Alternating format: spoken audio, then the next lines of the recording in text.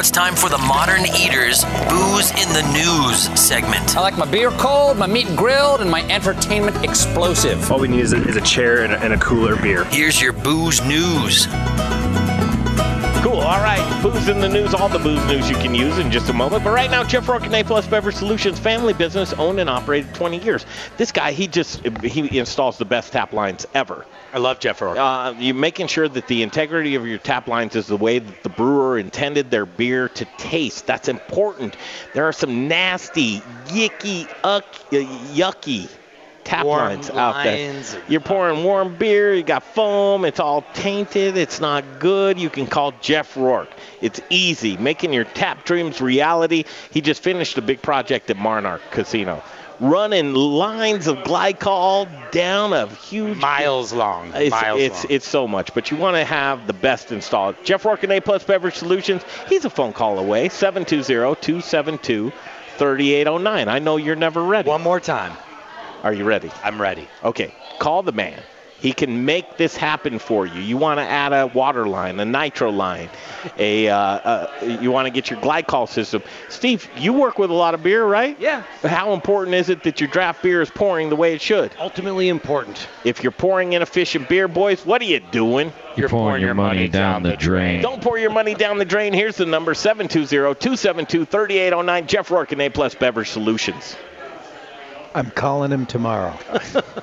You've got coffee. We're back on the show. That's the voice of Ira. Ira, how are you? I'm doing really well. Thank you for having me on your show. I love this place. This is cool, man. Studio Kitchen, Colorado. Love it. Cholaca. This is, breweries need to listen up right now. Yes, they do. Right? Steve, you listened. Oh, yes. Steve, Tommyknocker Brewery. I'm not even going to... Steve Inderhus, that's how your name is pronounced to me, but how is it really pronounced? Inderhus. Yeah. I like that better, and I'll get it. And once I get it, it's forever there. Around guys, our neck of the woods, he's Steve I. Yeah. Steve I. Now, you guys have a relationship together, right? We do. Yeah. We do. What is that relationship? Well, Steve and I met probably about 3 years ago as we started getting into the brewery business with Cholaca, which was an odd thing. What is Cholaca? Cholaca is pure liquid cacao. And what we've done is we've developed a process to liquefy cacao or cocoa or the product before it becomes chocolate and emulsify it with water. And that's something that apparently nobody had done. Well, so you said, these are your words. This is proprietary. Sure. It's not? Yes. So this is your deal. Nobody else can mess with this. There's nobody else doing anything quite like this. I like it a lot. So what are the different types of Cholaca that you can have? Cholaca, well, we have here this product here that you're seeing on the camera and over the radio has 2 ingredients in it, which is cacao and water. And that is our base product, and that is primarily what we use around the brewing industry. We also have different levels of sweetness that we promote in some of the retail arenas. And now this one here, which I'm holding up. Yeah, describe it. This is a 2.5 ounce shot of slightly sweetened Cholaca with 25 milligrams of CBD in it. Of course it is. It just so happens that Cholaca happens to be the ideal carrier for CBD in the food world. Interesting. And you drink that with half and half. I do. I know you do, man. It's really good with half and half. I'm dying to try that. I got to tell you. Crack it open. Go take a swig. So now we're into the world of, for us, beer is important. You're in the booze in the news segment, so we'll dial in on that right now. You've got a perfect ingredient for brewers like Steve to take and automatically implement into a beer recipe. Turns out Cholaca was really good for making beer. Would you testify to that? It's a lot easier than the other forms people are trying to use to get cocoa or chocolate profile in the beer. Like what? What would you do? Throw a Hershey bar into your mash? You can't do that for other, but nibs or extracts, powders. We were using powder before we discovered Cholaca, and it was the ease of use for Cholaca is just way above and beyond any other product. Now listen up. Can we use that for him for marketing? Yeah. The ease of use. That. Ease of use. I'll make a note of that one.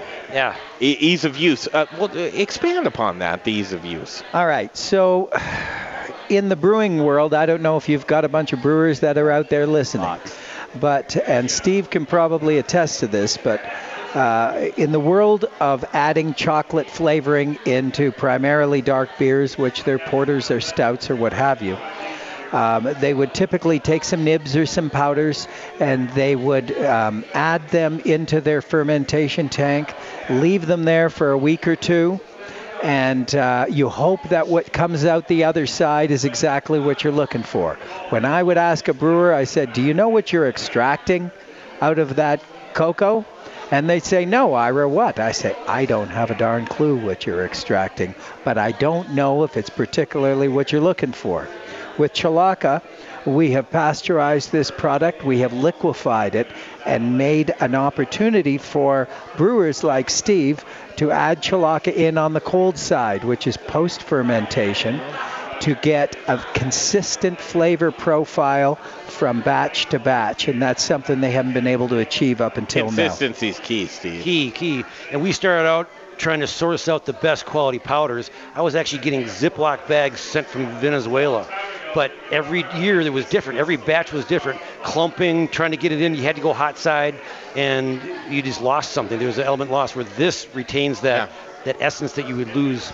Steve, otherwise. we do have a lot of viewers out there. You want to be careful about talking about Ziploc baggies. Yeah, and we don't want from that Venezuela. Cut Cholaca. We don't want the cut Cholaca either. We want the good stuff. So speaking of the good stuff, in order to make Cholaca, it requires the best cacao on the planet. That's just the way it is. When we use lesser qualities, all of a sudden, for lack of a better term, it comes out tasting like dirty diapers. I kid you not.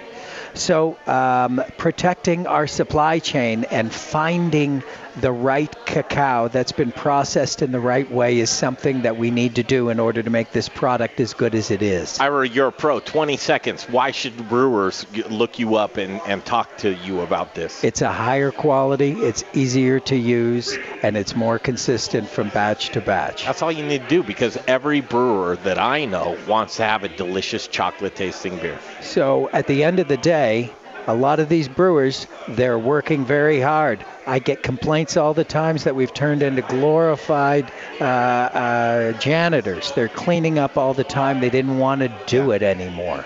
So we've eliminated that. There's a lot less labor that goes on, and you put all those things together, and we're now pushing almost 2,000 breweries that we're in. Cholaca.com. Check them out. Steve, you know we love you. You'll be back many times, Ira. Thank you. Jay Parker, Brian Freeman, Kenyon George, Dave Avery, Rich Snyder, myself, Greg Hollenbach. We'll see you next week. Studio Kitchen, Colorado, The Modern Eater Show.